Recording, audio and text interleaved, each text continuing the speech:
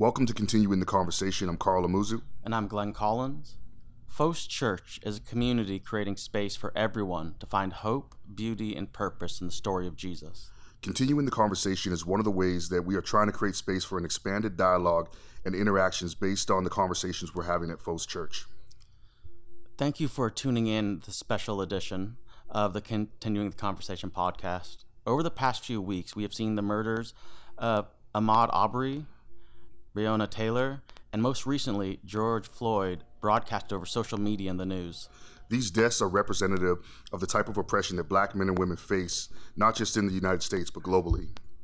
We felt that in light of these current events, we needed to have a conversation on racism, resistance, self-defense, and a possible way forward, if any are to be found.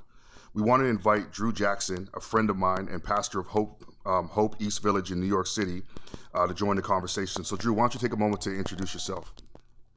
Yeah, Glenn, Carl, thanks for having me on, and it's good to be here. But yeah, as Carl said, I'm a pastor in New York City, in the neighborhood of the East Village, which is in the lower east side of Manhattan. We've been there for about 2 years, just over 2 years is when we officially launched, and yeah, it's been quite a journey in there in New York City. But I'm there with my wife and our 2 5-year-old twin daughters, just learning to do life in Manhattan. So, yeah, but like I said, it's good to join this conversation with you all. All right, yeah, and again, man, really appreciate you taking the time to jump in with us, man. So Glenn. Yeah. Even before the murders of George Floyd, Carl and I were talking about the need for this conversation in light of the recent events that transpired in Central Park with Amy Cooper and Christian Cooper. A white woman weaponized her privilege to try and harm a Black man. Christian Cooper, because she didn't like the fact that he had asked her to put her dog on the leash. The murder of George Floyd the next day in Minneapolis just highlighted how potentially deadly Amy Cooper's actions were. So let's start there. Whiteness weaponized against Blackness and the deadly outcomes, man. Drew, do you mind leading us into this conversation? I'd just love to hear your thoughts, especially since this happened in your neck of the woods in New York City, man. Yeah.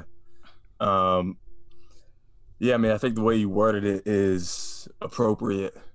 Just the weaponization, right, of whiteness against Black bodies, right, and how in a moment where, for whatever reason, Amy Cooper felt threatened. She felt, and I think honestly what it was is she felt she was being corrected by a Black man because she was supposed to have her dog on a leash and she was called out for it.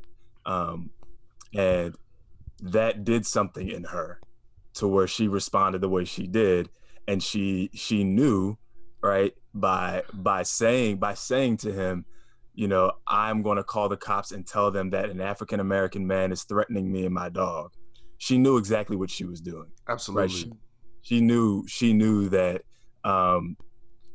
either I think on one level, she probably wanted to just invoke some kind of fear in him because she knows about the reality and the history of policing against Black bodies in America, right? And so she's pulling on that. I think she, and then for her to actually go through with calling, right, and wanting them to show up, in my mind, I'm like, there was a part of her that wanted what happened in Minneapolis to be what happened in Central Park. Yeah, right? Absolutely. Because she's when the police department, when you see the police department as your personal army, right, that you can call on at any moment's notice, right, to protect yourself against the scary Black man, you know, and to know that she wasn't off base. Yeah. In that she was right. She was right in that that's been the history, that's the story, that's the narrative, that's the reality. And so Yeah, I just I think that to say that she knew exactly what she was doing. Um, it wasn't just, and I think she said afterwards in her apology, like she said something along the lines of those were just words or something about those being words. And it's like, no, like you knew exactly the power that your words had, the Yeah. power that your words had as a white woman in Central Park being threatened. And then even just the history of Central Park, like there's just so much there, you know what I mean? So Yeah. yeah. Yeah, man. And it's interesting when you brought up the part about words, right? Like, you know, it just kind of brings home like in the Proverbs where it talks about words with the power of life and death, right? You know what I mean? Like the Yes. idea of wisdom literature where that comes out. And it's like so prevalent in her even response to it, right? The fact that she's like, I'm not a racist, I was just scared. And it's like, no, you're scared because you're a racist. Like that's bottom line. But also the way that, you know, truthfully, I would say white people and white women are in a sense trained since childhood to kind of fear the, you know, the dark other, right? Like you have that whole damsel in distress kind of motif with the white knight coming to save them from the black knight kind of idea. And I think like what we just saw play out there was kind of the fairy tales that become the kind of mythos that actually begin to play themselves out in reality, right? Like it's creating the structure for which she knows how to call the white knight, in a sense, the police officer, to her rescue in the mix of that. Yeah. Yeah, I mean, you talked about just like the stories, like the messages that she would have heard and would have been received growing up. And I think that's just the reality of like, when we talk about whiteness, right? I think it's always, for me, it's always important to make the distinction that like, when we talk about whiteness, we're not talking about white skin color. We are talking about a way of being in the world. We're talking about a way. We're talking about a power and a principality, right? Absolutely. We're talking. You know, Willie Jennings talks about this a lot, right? Just that whiteness has this way of whatever of power over something, power over another, of ownership and occupying space, and any space you occupy is your space, right? And anything that infringes upon that is a threat to you of some sort. And so you have the right to do whatever you need to do to protect what you have laid claim to, right? Whether that is in a conversation, whether that is in physical space, right? Whatever it is. And so I think when we talk about it, it's important to talk about like to use language that we use within the Christian tradition. Whiteness is a form of discipleship, right? It's something that we are formed in. It's in the air that we breathe, and unless there is a counter formation to that, that's the way that it, you know what I mean? That's the way in which we're formed, and that's why in a moment's notice, right? We could talk about this in the language of virtue ethics, right? I think N.T. Wright talks about that all the time, of how you respond in a moment is out of your formation. And so Amy Cooper, in a moment, she responded in that way because she was formed according to the laws of whiteness. You know what I mean? And I think, yeah, go ahead. One of the things that is, I think, jarring for a lot of people is in responding in her whiteness. Like, one, she had no fear that literal video proof of her doing a fraudulent call meant anything, because it came from like literally being filmed doing it. And that what I think also jarred a lot of people, at least from my white community, is she knew the appropriate language that you would assume good. Like she didn't use derogatory language. She used PC language to say, oh, well, there's an African American in front of me. And it's that, because you would expect more vulgar language. It was like when I was living in Texas, a friend of mine from Chicago said he likes the South better. He's like, down here, people are honestly angry with me. He said, up north, I can never trust if your smile is hiding venom.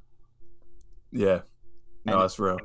And that's the point that was so, it's like the notion, like when you said discipleship in, like, that's a very pointed statement, because how well she was trained to be able to name a threat when she's attacking and to use the appropriate language that'd be socially acceptable. So to almost be able to clean blood off your hands where you're saying, well, excuse me, I just need a white out. Yeah. That's a good point, man. Like earlier, before we actually jumped into recording this, like Glenn, you had actually brought up the poem by Maya Angelou. We'll call it "The Liberal White Lady," man.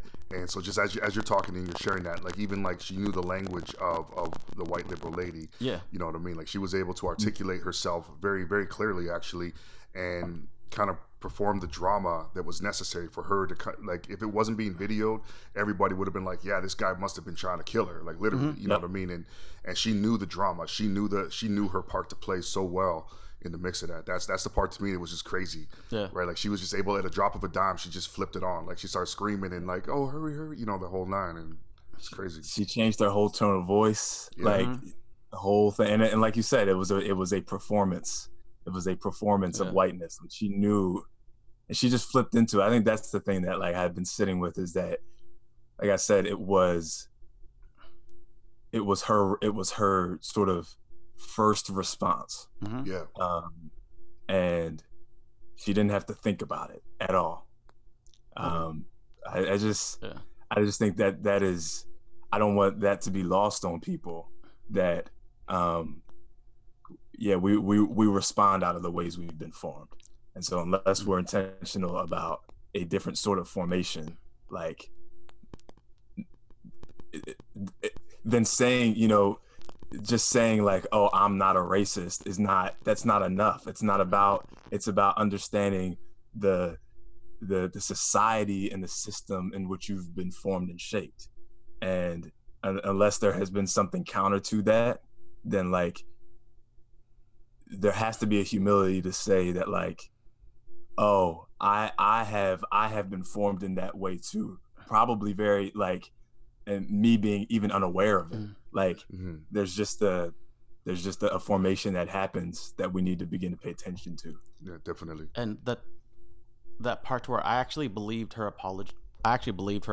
When she said, I'm not a racist. Like she doesn't believe she's a racist. Yeah. And honestly, I think part of that's driven by the notion of liberal white guilt. Says that the white oppressor need to be the white rescuer. And if we don't value other people's voices, we can't value other people's lives. And so you have the same people telling the story. They just change to polite language. Say, don't worry, I got you. I will fix this for you. I don't have to hear your experience. Yeah. And so we can still become just as insulated while believing we're woke, while believing we care, that we listen, because the people talking about the progressiveness still look just like me. That's good. Well, I want to kind of push this along a little bit, like just to kind of dive a little bit deeper into like this whole systemic narrative piece. Like I think like the one thing that made the Amy Cooper thing stand out so much was that like literally the next day we have the murder of George Floyd, right? So we see the consequences of what could have happened to Christian Cooper had the police actually responded, right? Like and so, you know, this is something that happens again and again and again to black bodies. But you know, like, and it's interesting, like just a side note real fast, but it's interesting that Amy Cooper, she's Canadian, right? And she knows the narrative of whiteness in that sense. And so it's not just an American problem, but we see it played out over and over again on the American stage, at least, you know? And so with the murder of George Floyd happening in Minneapolis the next day, like just the raw emotions and the raw response that has come from people in the oppressed community, in the black community, watching another black body, you know, being destroyed by whiteness. Could we pull back to one thing you just said? Sure. Her being Canadian is, I know living up here since I'm from the States, is what's always said here is we're not harming black bodies because we're not them. They'll point to some event in the States. And they haven't been to Toronto. Yeah. And to have someone to see that the idea of whiteness is a cultural phenomenon, that you may be more polite about it up here, but well, as Drew said, it's a way of being in the world. That her concept of whiteness didn't have to change at all from Canada to the States, but she gets to feel better because rather than seeing that she still has this operating system of whiteness, she can point to someone else who she believes is less evolved. And so she doesn't even have to face herself. She's like, well, I'm not the worst white person. Those people down across the border, they're the real bad ones. So I'm good. even if she still weaponizes our police force in the same manner. Wow. Yeah. Any thoughts on that, Drew? I mean, I just think that just that idea that like whiteness, white supremacy, anti-blackness is a global phenomenon, right? White to center all things white as normal, and then everything else outside of that is other. I mean, that goes into so many different categories, from the theology that we take in, right, to music, to whatever you know, whatever area you want to go into. But it's a global phenomenon. And so yeah, I just think that like you said, it doesn't matter that she's Canadian in that regard, right? Like she was still formed in the same way. I think that like right, the American flavor of whiteness and white supremacy is, and I don't even know that I want to say this, because it's just, this is also globally true, but I think modern day the expression of it is true in America to a high extent, but the violence that is coupled with whiteness, I think, and that's, I mean, so much of that has to do with our history. But, you know, but then again, you think about the history of the world and the history of, you know, colonization, and all of it was by, you know, the tip of the sword and the barrel of the gun, right? Most often with, you know, a Bible in one hand and the sword in the other, right? It's like, so I just, yeah, I think that's something to wrestle deeply with, is this global reality of being anti-Black, right? And how so many of us are conditioned in that. And I would say like even the way that like as Black people, right, the ways that whiteness tries to affect Black people, right, in that regard, to make us want to hate ourselves in that sense, and that is a form and a manifestation of white supremacy, right? Yeah. To make Black people hate their Black bodies, right? So, no, definitely. Yeah. We'll call it. I don't know if you're familiar with Willie Coleman. He's a Black theologian. I was introduced to him when I was at Fuller, but he has this one statement, and I'm just going to paraphrase it, but he's like liberation isn't the idea that the oppressed are just liberated, right? But the oppressor are also liberated. Like that's the notion of true liberation. And so like when we see this system of white supremacy, like we were having a conversation the other day, Glenn and I, and we talked about like the erasing of cultural identity. And so Blackness is an erasing of the African identities of Black people, and whiteness is actually the erasing of the European identities of white people in order to create a system that can actually subjugate and oppress one group over another, in a sense, right? Like, so creating whiteness and Blackness is the way that like white supremacy works, like as a system. And so in order for us to find liberation from white supremacy, both whiteness and Blackness actually need to find that liberation. They need to be liberated from the roles that they play in that tragic drama, right? Well, and I'd say just being raised within the notion of whiteness as defining self is the perniciousness of the tale. It's a global identity when we want to talk about virtue, but we also are able to pacify ourselves by then we make it locative, because it's the South that's truly racist. It's not us. Like, I was from California, so we're all good in California. It's Texas or Alabama. That's where it's crazy. And we make locative concepts when it makes sure to alleviate our region and our systems. So even though the town I was raised in, people joked they joked, because it actually happened, running out 2 black families from the community, like harassing them until they moved. And the only thing that happened from the progressive liberal white voices is they were silently upset and spoke amongst each other, but they didn't upset the whole conversation. They didn't put their convictions to test by stepping in front of other white bodies to say you cannot harm the black bodies. They just allowed a form of outrage, but as soon as that moment passed, it was forgotten, and then we once more were the good whiteness, to where the true bad whiteness was any whiteness other than our locative, and that's the only time we talked locatively. Otherwise, it was a general good against all other.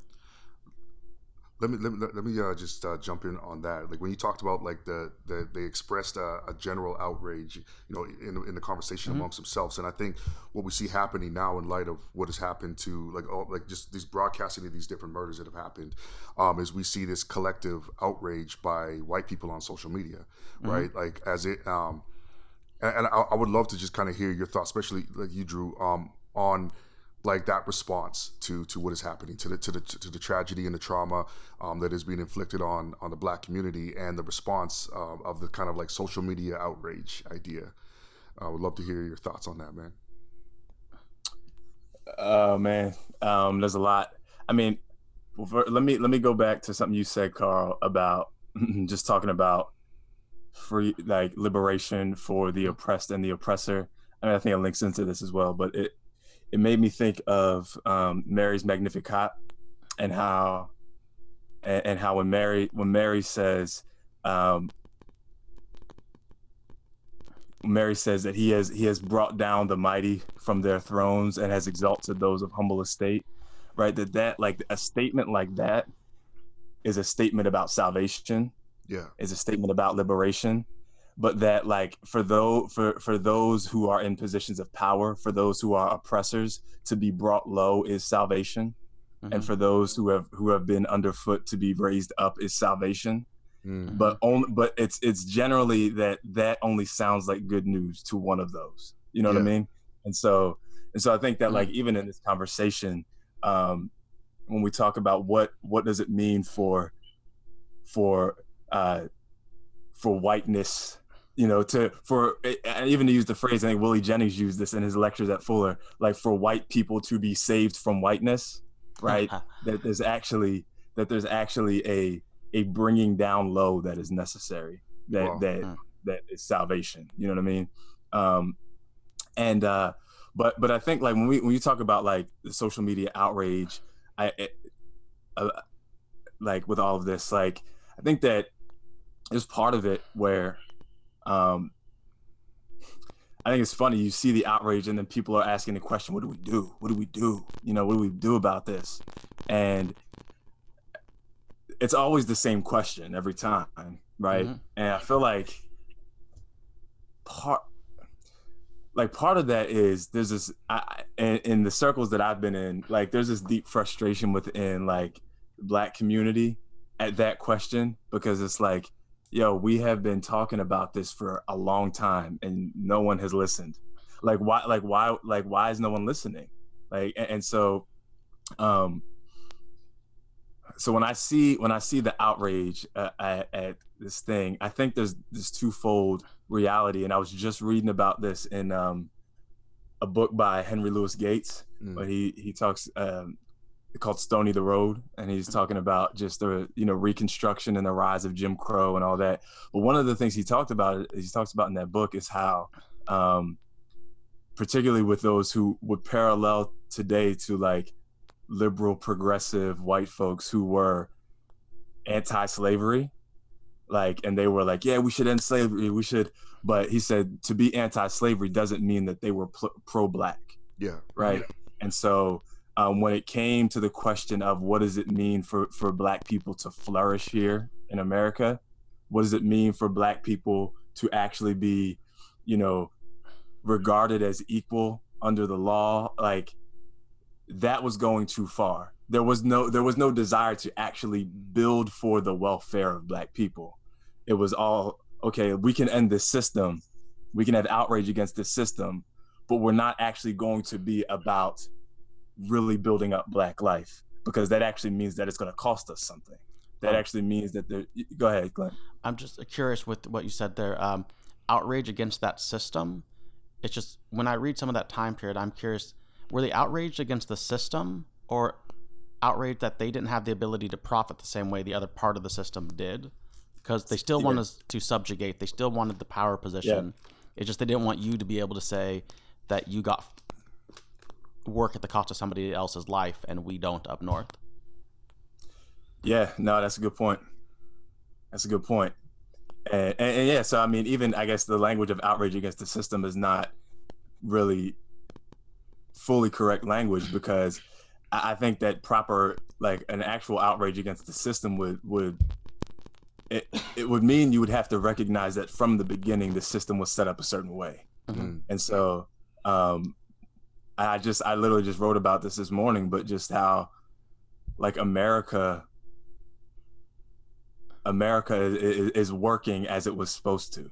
You know, it was set out to work this way. It was designed to do what it's doing. And so it's not that like, oh, we have a broken system, we have a broken thing. It's like, no, this is actually functioning very well. Yeah. And so until we dismantle this thing and rebuild something new, that actually when we say something like liberty and justice for all, it actually means it and codifies that and builds for that. Like there's not the system was set up as it is to protect whiteness. And so when I see the outrage on social media railing against things like this, there's still no dealing with the fact that like this whole society is set up to protect whiteness and white bodies. Yeah. And until we do something about that, this thing that we're seeing is just going to keep manifesting itself in different forms. No, absolutely. There's no dissolving of whiteness. There's a dismantling of whiteness. Like it has to be intentional. Mm-hmm. It doesn't just fade away. Well, then we have to talk about another issue for the sake that within America, whiteness was created because it was originally made to protect the elite and the landholders. Once the landholders got threatened by other groups saying, wait, we're all poor and abused, they created a whiteness to militarize the poor white against. Mm-hmm. And so it's always been a economic system guaranteeing power stays in a position. Yeah. Which is why a redistribution of wealth, raising standards of living, by talking about actual tangible ways to improve life is such a threat to the system itself. Mm. Mm. Yeah, absolutely. And that makes me think about the Jubilee year and why, like, even the reasons for that being written into like Israel's law, right? Just that whole idea of like slaves being set free, land being returned to original ownership, all debts being forgiven, like, and just this whole idea of like, it was in the heart of God to say that in the formation of society, there should never be a permanent underclass of citizens. Like there has to be a constant reordering because, and I think that there's something to say about the, like God's knowing of the human heart in that regard. Mm-hmm. And that there has to actually be a restructuring of things because there's this way that we have of once we get power, hoarding it and lording it. Yeah. Right. Mm-hmm. And unless that is accounted for, it's going to continue to just do what it does. And I think there's, to my knowledge, right, and correct me if I'm wrong on this, but to my knowledge, I think that it's interesting to me that there's no record of Jubilee ever have like being kept. Yeah. Right. Yeah. And so, yeah. So when we talk about like reordering and dismantling and all of that, it's like, oh, that's at the core of God's heart. Mm-hmm. And even when we talk about the inbreaking of the kingdom of God, when Jesus talks about, when he invokes the Jubilee, but then when he also talks about the last being first and the first being last and things being flipped on its head, like, don't think that is just some spiritual language. You know what I mean? That has to do with the way that society is set up and the oppressors continually being on top of those underneath their foot, and how in the kingdom that's there's a reversal that happens. So absolutely.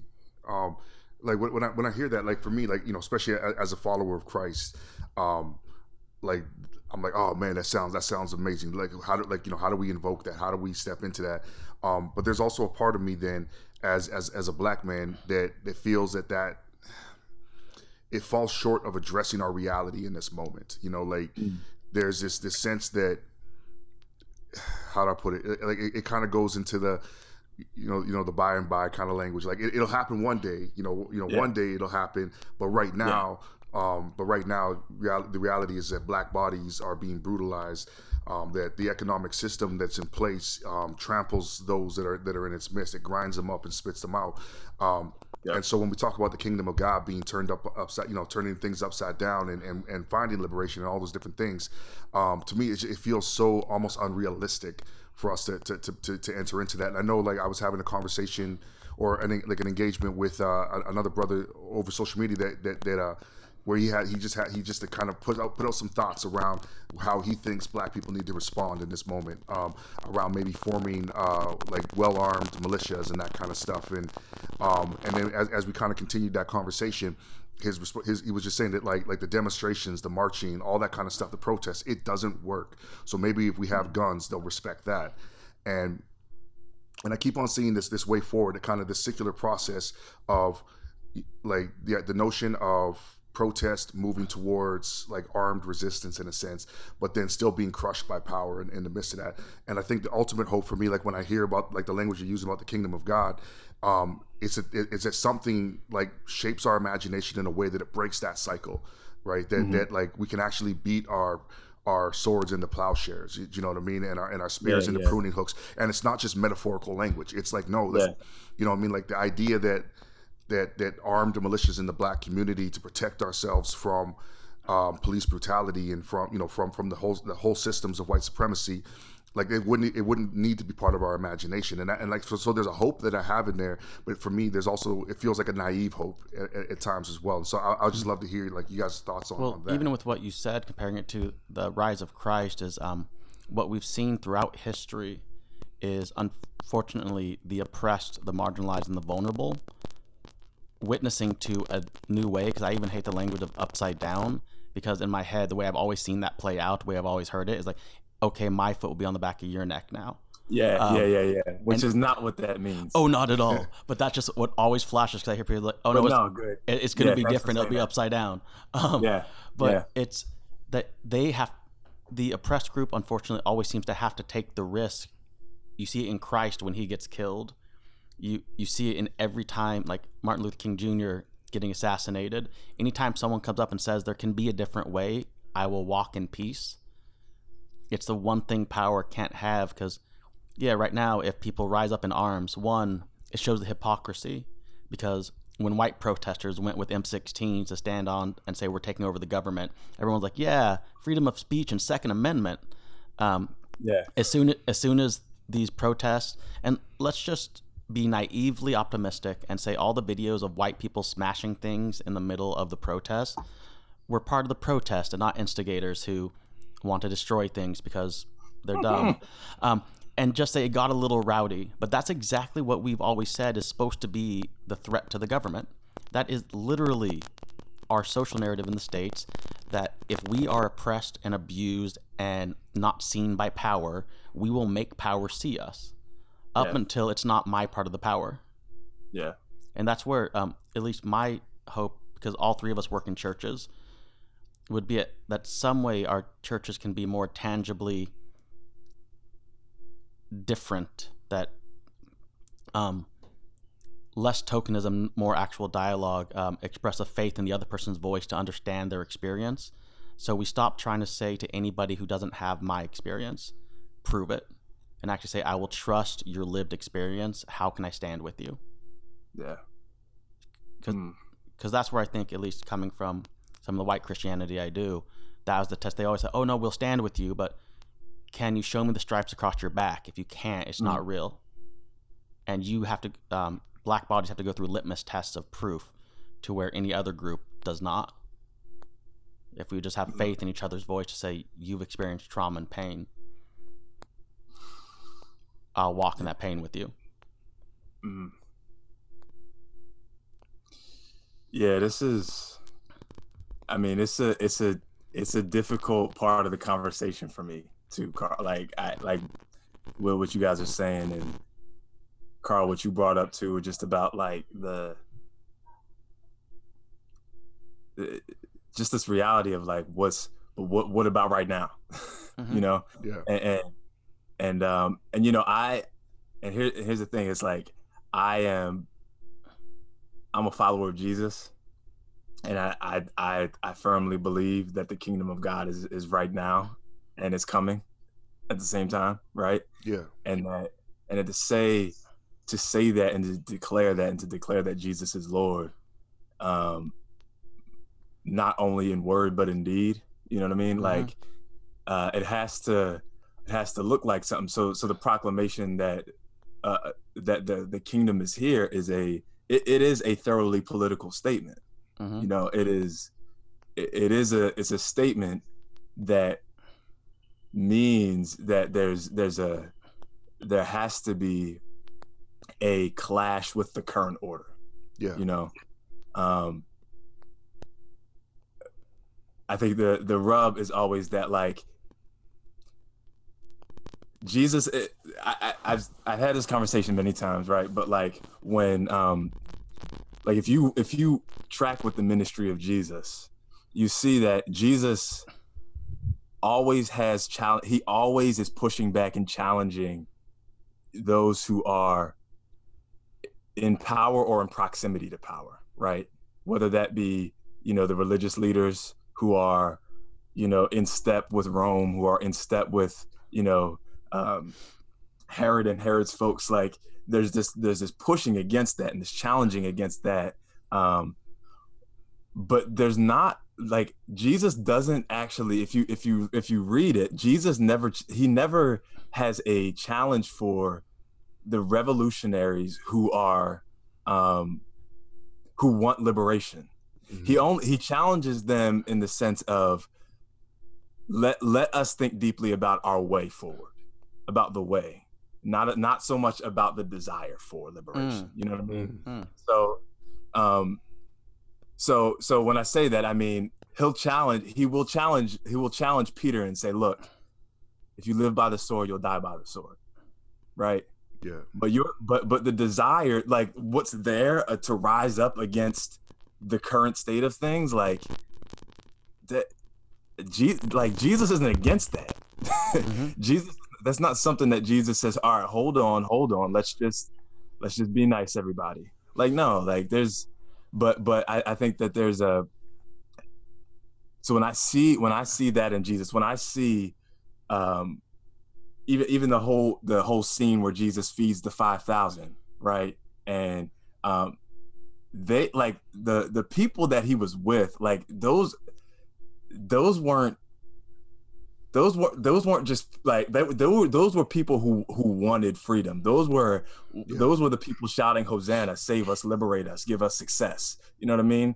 And when they wanted to overtake Jesus and make him their king, you know what I mean? Like in John 6, like after he does that, even Jesus, I honestly believe that when we talk about the ways that Jesus was tempted, like I believe that Jesus was tempted in that moment to want to go that way.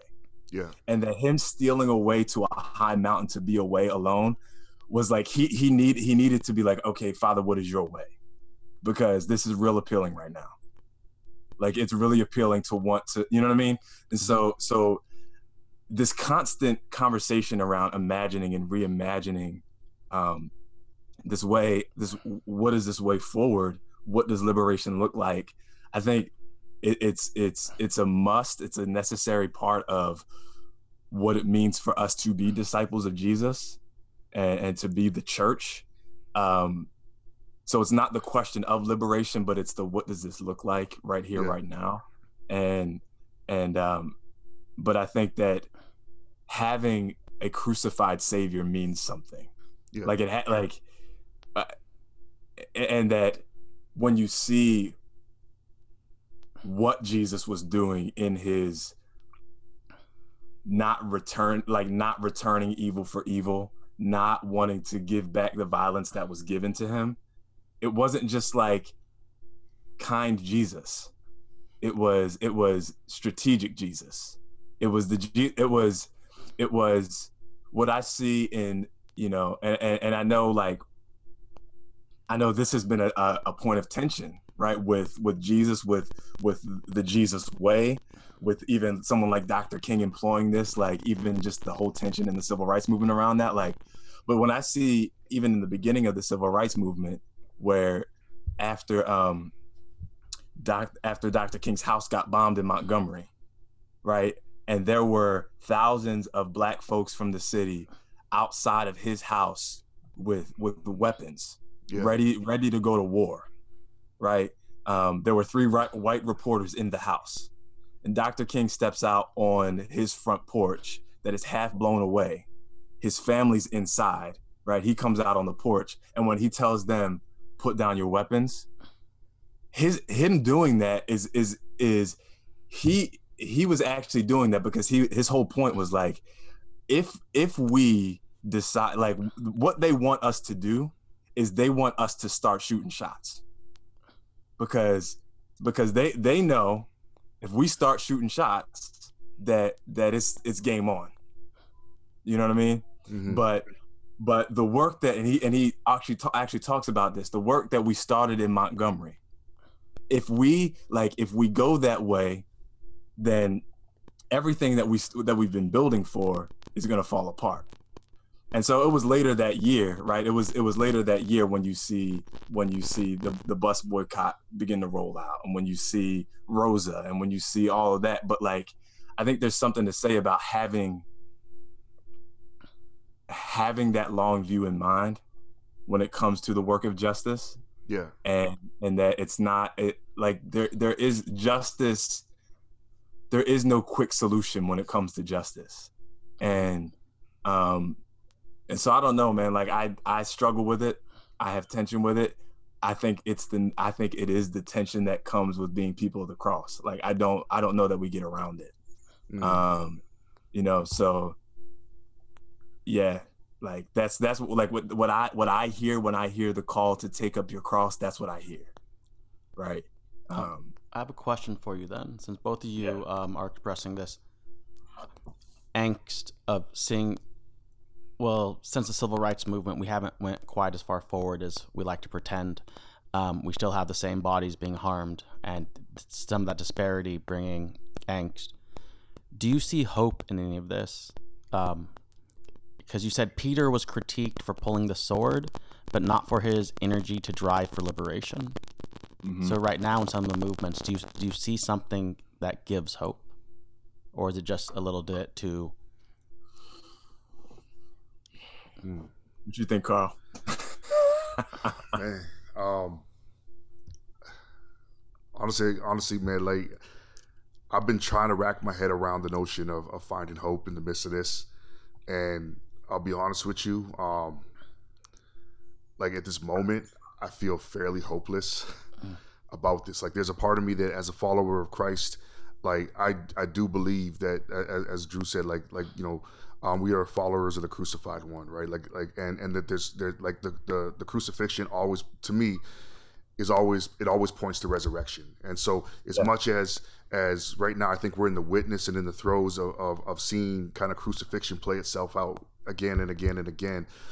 The hope for me still is that resurrection is always the follow-up, right? That God can't sit by and allow the crucifixion, in a sense, to happen without the vindication that comes with the resurrection. And I think that these Black bodies, that Black people, that oppressed people, you know, wherever we find them, we will see that ultimate vindication in the idea of resurrection. And I'm not talking about, like, you know, again, like when we get to heaven or something like that. I mean, in a very physical, tangible, like, the kingdom of God is here, as Drew was saying, you know what I mean? That we will see that breaking forth in such a way that we do see vindication. And so, like, there's like from the theological, like, the framework, the things that have formed me, it doesn't allow me to give up hope, but at the same time, like, there's a part of me that feels super hopeless. Like, and it's a tension right now that's in me. And it's like, you know, I can't help but think of, like, you know, like the Father in Mark 9, where it's like, I believe, help my unbelief. You know what I mean? Like, I believe in resurrection, but help my unbelief right now. Yeah. Nah, I feel that. Like,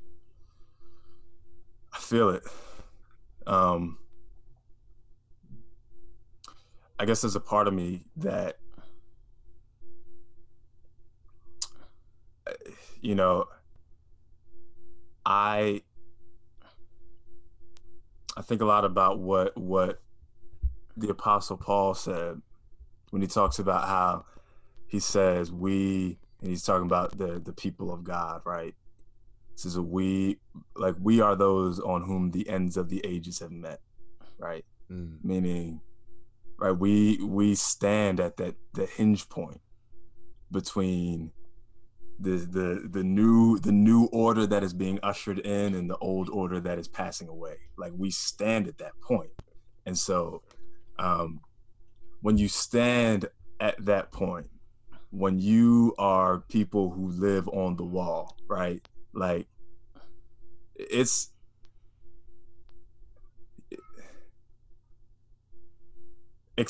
like you have to expect to feel the full force of the old order. Yeah. You know what I mean? Like, feel like, and it shouldn't be a surprise. You know what I mean? Like, it shouldn't be a surprise.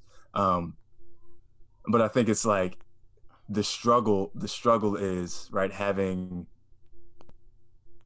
an eye, having both an eye in the old world and an eye on the new, right? Like what is to come. Like, and when I talk about that, I'm not just talking, like you said earlier, like a sweet by and by, but like an actual tangible, like heaven meeting earth kind of, you know, the new Jerusalem coming down and meeting, and heaven and earth becoming one sort of thing. You know what I mean? Like, what, and I think for me, it's not so much like, I think that there are days where I am just like, man, this sucks. Yeah. Like, everything just, and then there are days where I'm just like, who I am called to be, who we are called to be, is just like, man, we're called to be a different sort of human. And that doesn't just play by the rules of this thing over here, where power dominates, where violence is continuing to be the way. You know what I mean? Where there is constant injustice and oppression, and the cycle continues, right? Like, so what does it mean? Like, and so I asked myself, like, what does it mean to be a different sort of person? What does it mean for us to be a different sort of people? Yeah. Not just in the way that we go about things, but in the ways that we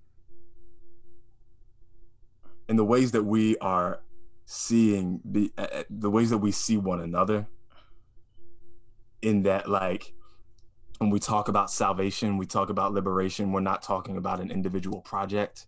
We're talking about a whole corporate reality. We're talking about, you know, Fannie Lou Hamer, I ain't free unless we all free sort of reality, that, like, when Jesus talks about salvation, it is this corporate cosmic thing. And do I have hope that to me, I've got to. It's hard. Like, I wouldn't say that I live in that place every day, but I don't know how to go forward without it. Like, it's the only thing for me that keeps me wanting to keep going. Yeah. Like, to keep doing this thing. And yeah, I mean, so I see it, and I think part of it is, like, how do we have the eyes to see the glimpses of the inbreaking? I think we have to actually have eyes to see, you know, the glimpses into, and you know, when, like, I love that scene where Jesus rejoices when his disciples start to get it. Yeah. Right. And he's just like, thank you for revealing this to those, like not everybody sees, but thank you for revealing this to the, you know what I mean? And it's like, what are those moments of rejoicing where we can look and see the glimpses of things that are breaking in? and possible transformation, and those small nuggets of resurrection that are then for us just the fruits of what is to come. You know what I mean? So I don't know, man. It's a daily thing. Well, that's actually more to the point. Is like, thank you guys for sharing not only your theological, like how you understand God to be present in with the suffering, but also the fact that your faith promises a hope. But that notion of inbreaking is what I was curious about. It's like, can you name a place that you can see hope in some of this movement? Or is it so bleak right now that hope needs to be a little bit more ethereal? Like, do you see some sparks of hope in these communities moving and people rallying in the call that these systemic systems that just want to consume human life need to break? Or is right now the fact that it's been so consistently a machine fed by black bodies? Because, yeah, you guys say there's cycles. I've heard you both use that, the cycles of these violence. But it's been pretty one direction in the cycle for American history. It's been one group being fed to the machine to keep it running as the cost of doing business. Yeah. So can you name that inbreaking now, or is it just still a little bit raw in this moment? I think like I had the privilege to be able to chat with Drew the other day on the phone, and we kind of talked about the idea of like right now in the midst of everything that's happening, in the midst of the protests, in the midst of all these different things, like there's a failure to be able to name the end game. Like what do we actually want to see happen? And I think for me at least, I think that failure to be able to name the end game, like what do we, like outside of just like, you know, an abstract saying like we just want freedom, or we want liberation, or we want you know, the ending of just the brutalization of black bodies, like those are great things, but unless they're connected to something tangible, like how do we actually take steps to that? How do we actually move towards that? And so I think like the place that I find hope, where even though this is really, really raw, I find hope in the fact that people are beginning to sit down and say, okay, like, you know, what are the things that need to happen so that we can find liberation, you know, for our people, that we can actually find.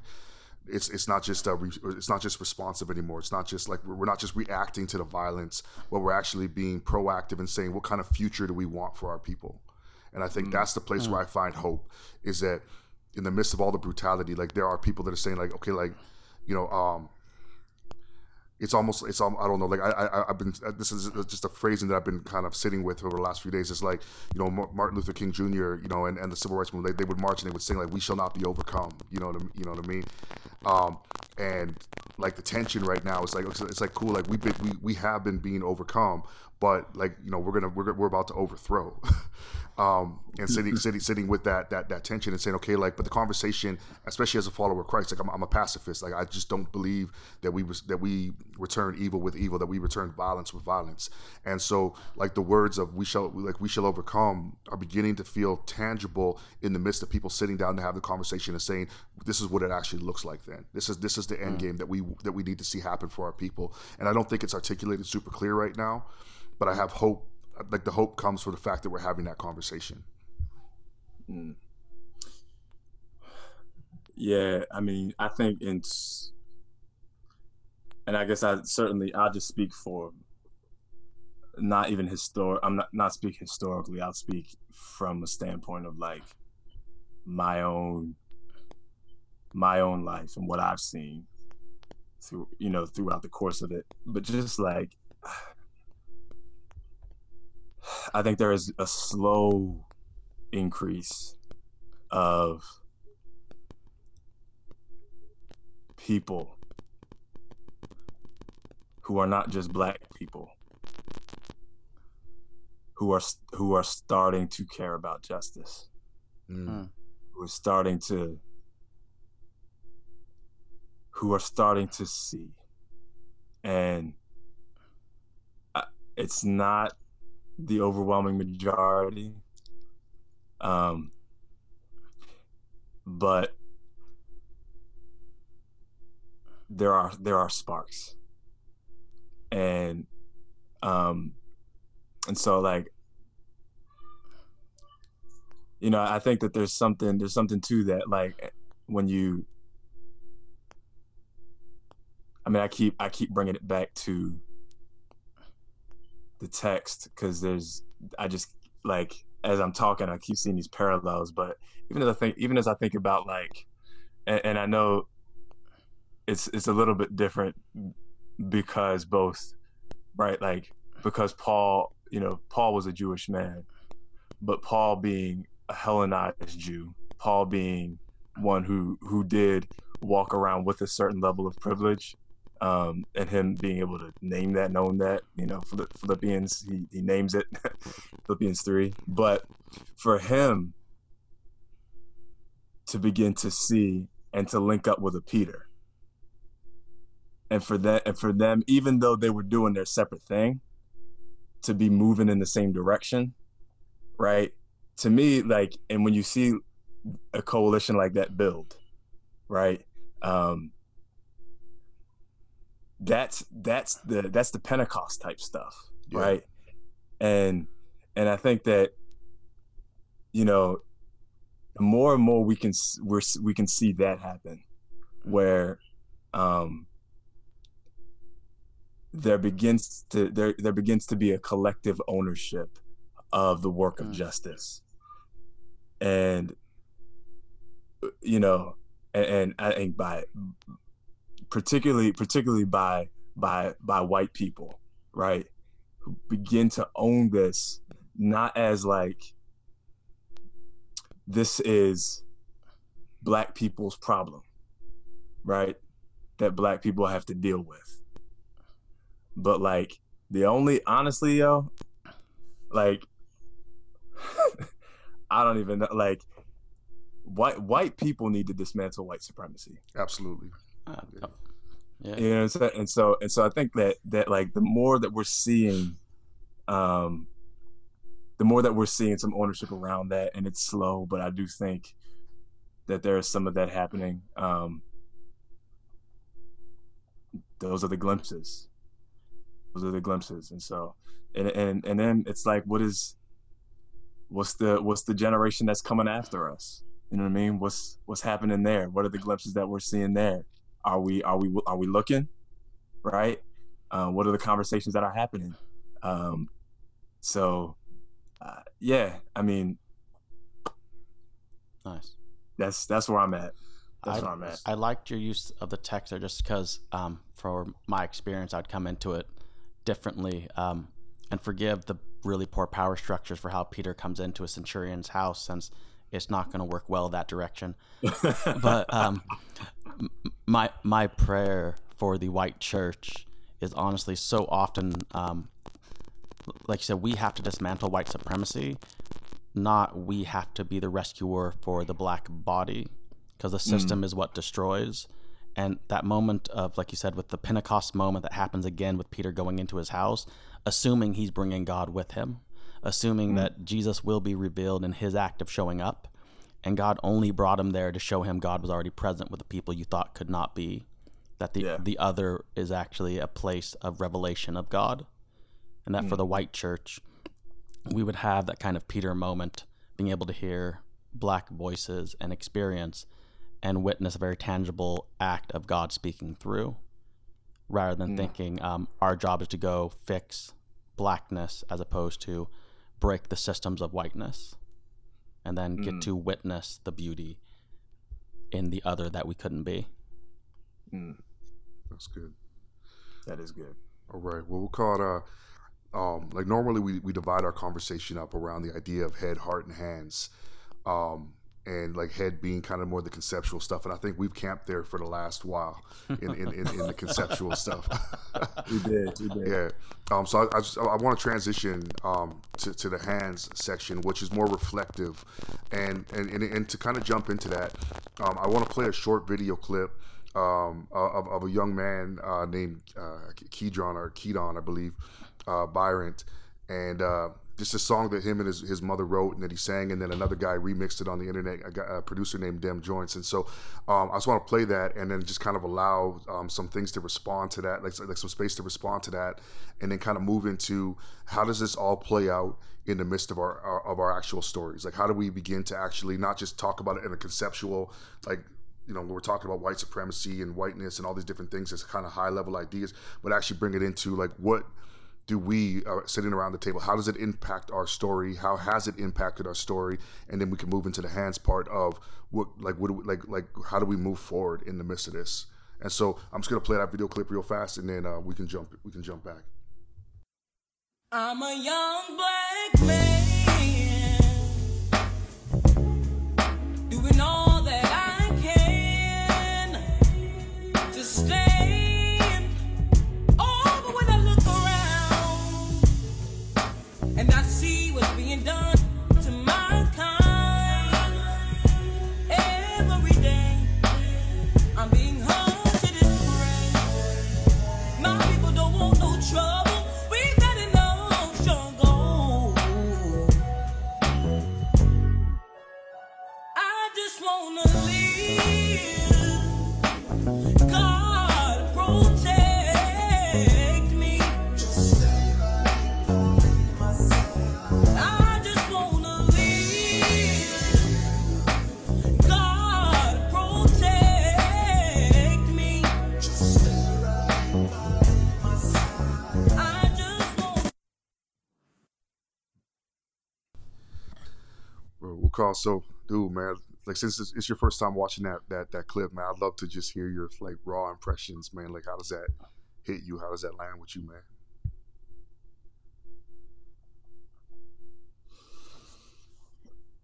Wow. Yeah, I think the line that was hitting me, right? I just want to live. I just want to live, and to hear a boy, you know,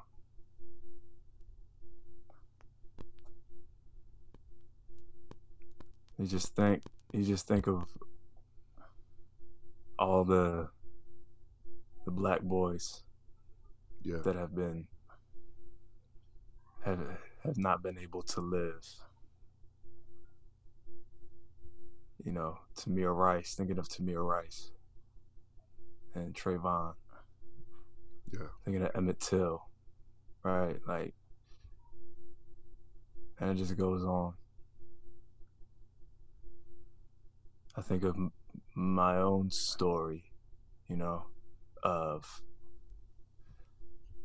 how close I was, my brother and I were, to having that same story. And being, I was about 10 years old, and we were playing hide and seek, some form of hide and seek, something on the street with some other friends, some other white friends running around at night. And my brother and I were chasing one of our white friends, trying to catch him. His neighbor comes out of the house.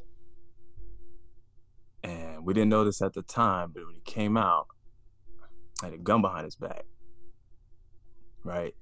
And he, you know, is everything okay? A citizen policing the situation. Is everything okay? The gun behind his back. And, you know, the boy responds, yeah, everything is fine. And this guy walks away, goes back inside. This kid turns to us. Then he tells us, he was like, yo, he had a gun behind his back. And it's just like, we like, it's like we just want to be able to play, you know what I mean?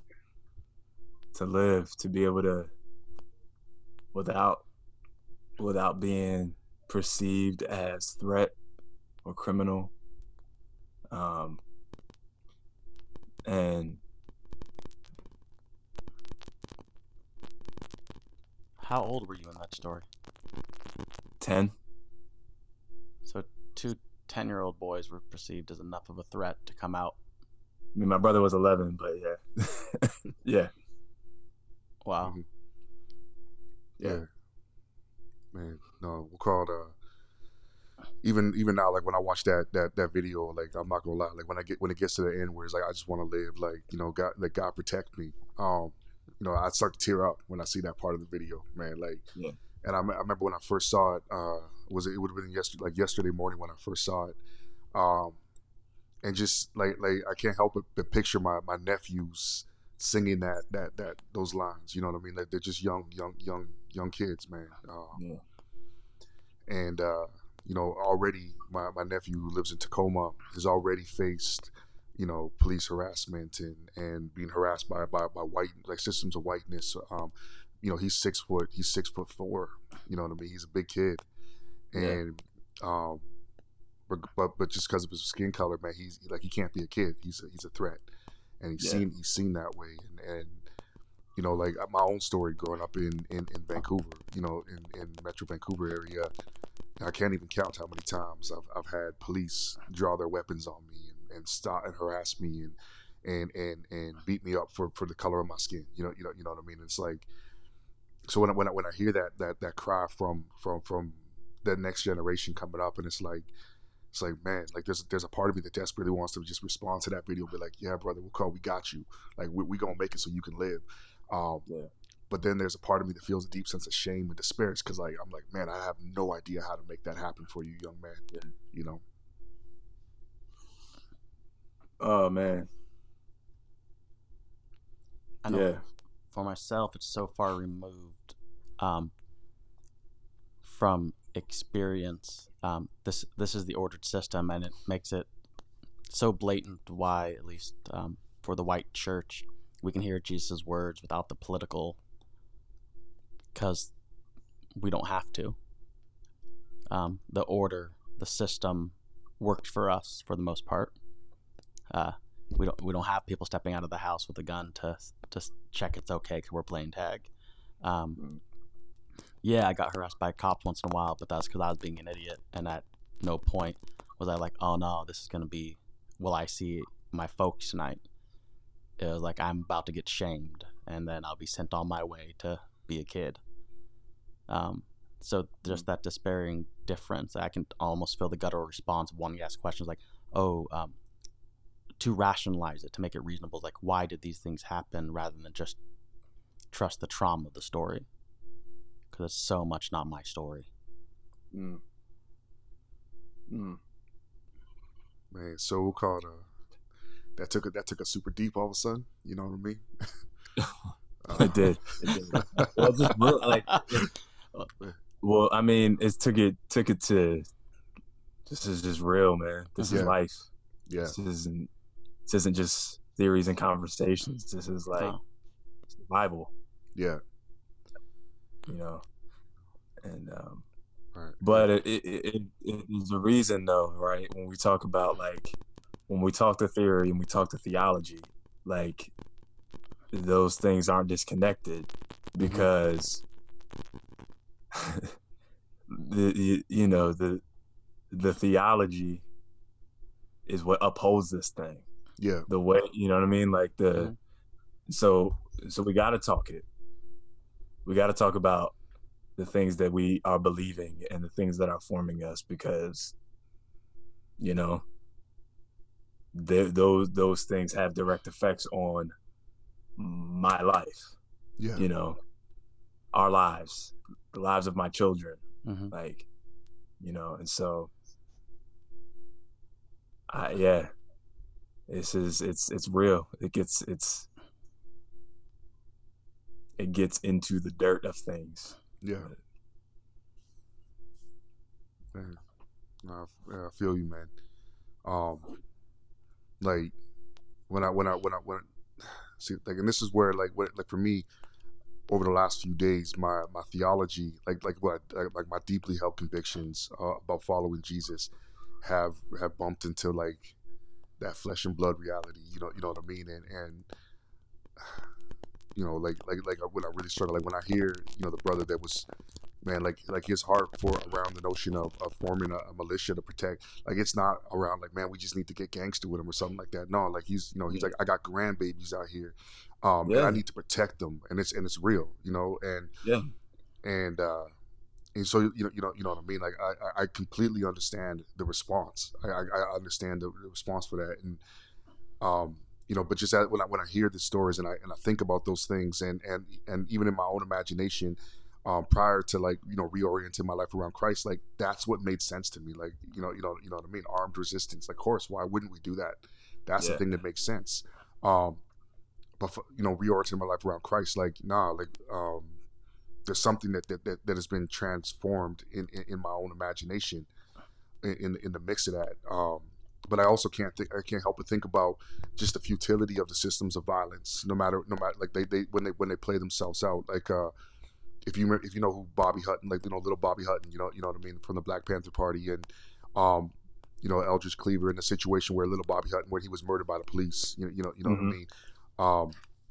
And that whole situation. So even with guns, even with the whole self-defense militia type thing going down, like our babies are still at risk. Our babies are still they're prey, in the midst of that system. Yeah.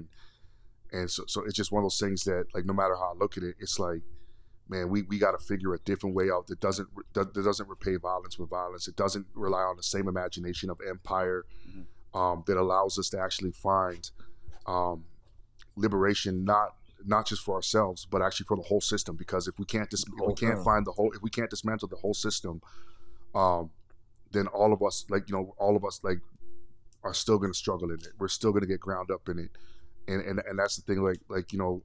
I know just different people that I grew up with. When they hear Martin Luther King Jr. and the "I Have a Dream" speech, and little black babies and little white babies holding hands and that kind of stuff, and it's like, that's not, like, their minds are like, that's naive. We actually just want little black babies to be okay. You know what I mean? First, forget about holding hands. We just want them to be okay. But I think there's something, honestly, if I really want to, when I push into that, you know what I mean? Like I'm multi-ethnic, man. I'm biracial in that sense, and so I am the product of little black babies and little white babies holding hands in that sense. But there's something, that when we actually push into it, like, there's something that needs to happen, that when you actually encounter others, when you actually move past the artificial boundaries that have been set up for us within this system, is like I think those are the first steps to actually dismantling it. Like just tying into what you were talking about earlier, where you said, like, the thing that gives you hope is that slowly more and more and more, like, more white people are seeming to actually care about justice, actually wanting to move towards justice. And as they do so, like, they're the ones that have the keys to the system to be able to dismantle whiteness in that sense. And so I don't even know where I'm going with that, but it's just like, I just was, like, as I'm processing, as we're sitting here listening to these different stories and kind of talking through this, like, just those are the things that are kind of come to the surface for me, man. Is that I completely understand the response to want to protect yours, do anything possible by any means necessary, as Malcolm X would say, but also that the system of violence, ultimately, it crushes everybody in its path. It doesn't matter who's inflicting the violence. It's the same results at the end of the day. And so our imaginations have to be reformed and reshaped in order to be able to find another way forward, man. Well, and like you both have said, Drew, you said the system is working exactly like it's supposed to. And since you've pulled in the text a few times, I think that's the point of Matthew, is you have Jesus Barabbas next to Jesus the Christ. Jesus the Barabbas, the famous revolutionary who's going to take Rome by Roman blood. And Jesus the Christ, who 2 passages before that said, "Do you not know I have 12,000 angels, and I will not call one to spill blood?" If it works exactly how it's supposed to, if we continue to be the revolutionary, the Leste, the one who will raise arms, empire will be happy, because empire doesn't really care who's on top. It just wants to function on human life. I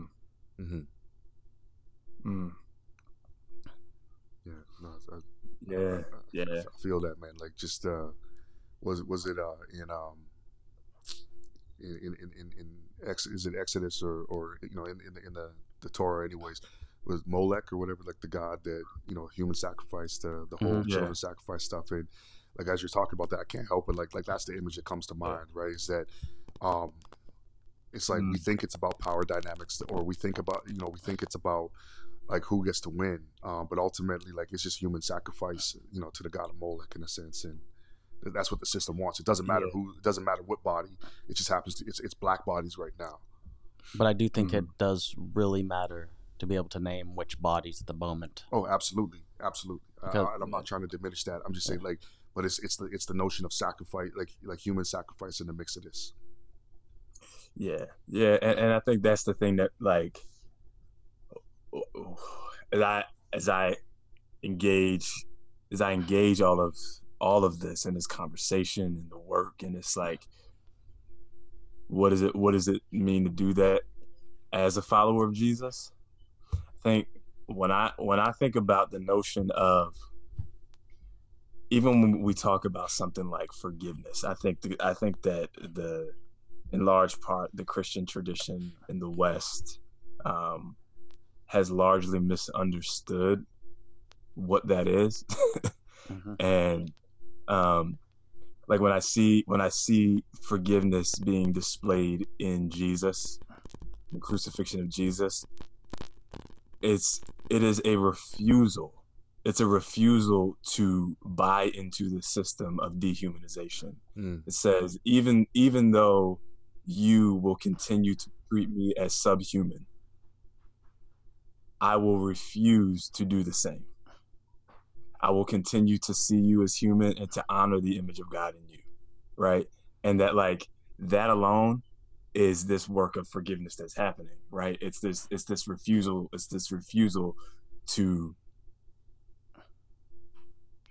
treat image bearers of God as less than image bearers of God. And that's like, I mean, that is the resistance work, if you will, right? Yeah.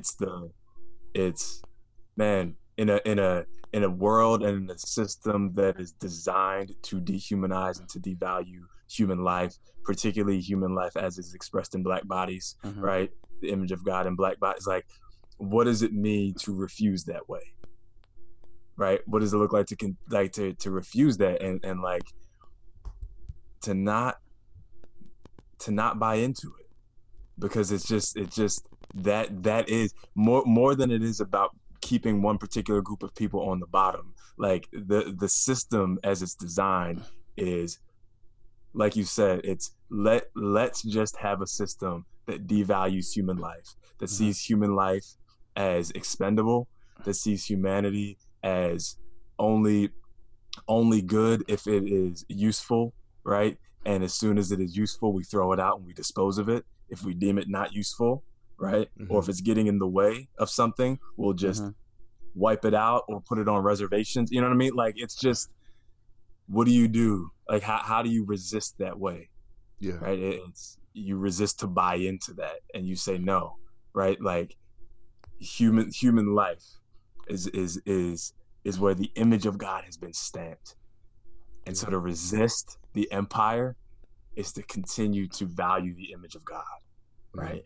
And to work toward being able to see all of humanity. And it's not even, and here's the thing too, when we have this conversation, and I'm not even to get us off on a whole other thing, but I think it's all connected. But like, the same way that whiteness, and we talk about whiteness as that way of being in the world, that power, that the same way that whiteness treats human life and black bodies is the same way that whiteness treats creation, right? That it is, you know what I mean? That it's disposable, that we'll use it up and we'll throw it out and who cares, right? And it's like, man, this is not the way to be human. This is not the way. Yeah. And so, and I think all of creation is groaning because of it. Yeah. And as a just book plug, for the sake of, if you're listening to this long and concerned with these issues and you're white, especially if you're white, get James Cone, Cross and the Lynching Tree, because it is one of the most prophetic books to white Christianity and its inability in America to see Christ in the face of the man on the tree. In this immediate circumstance, to see Christ in the face of the people recently murdered. There's too many to name all.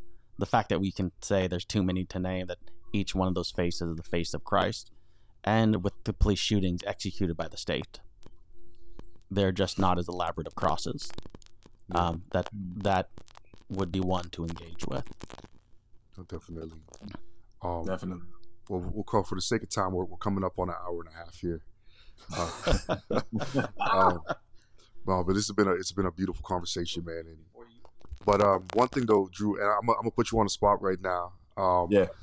Is that you're also like, for me at least, you're also a very profound poet.